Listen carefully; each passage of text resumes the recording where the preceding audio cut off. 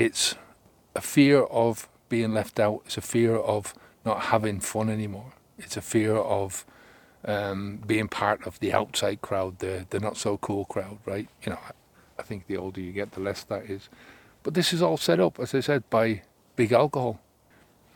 A big part of the bullshit of this, at the start of this journey is always going to be the fear. It's the biggest con that is handed to us by not only the alcohol industry, but the quit alcohol industry as well. It's handed to us by our friends, by our families, not directly. It's one of those things that, we'll get, there's nothing wrong with the couple, there's nothing wrong with moderation, there's nothing wrong with this, there's nothing wrong with that. And it puts a fear in you before you stop drinking, when you're trying to decide whether you want to stop drinking alcohol. It puts a fear in you after you've stopped the flow and you're trying to unplug from this thing, right? It's just one of those things that it's a fear of being left out. It's a fear of not having fun anymore. It's a fear of being part of the outside crowd, the not so cool crowd, right? I think the older you get, the less that is. But this is all set up, as I said, by big alcohol. They set it up in all their advertisements.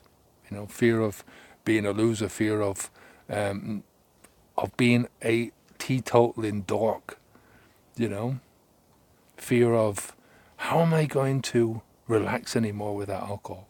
A big part of my social life was going to pubs. So how was I going to do that?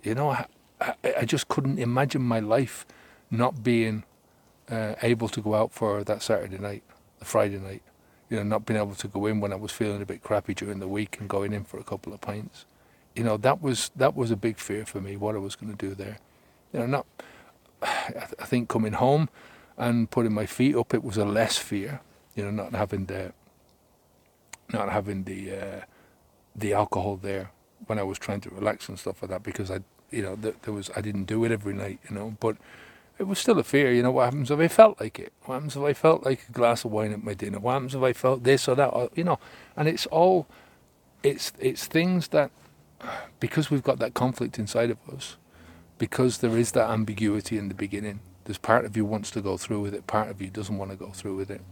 And you will always, the habit will always try and feed into the part that keeps you going on the default behaviour, right? It is what it is. Take care. Onwards and upwards.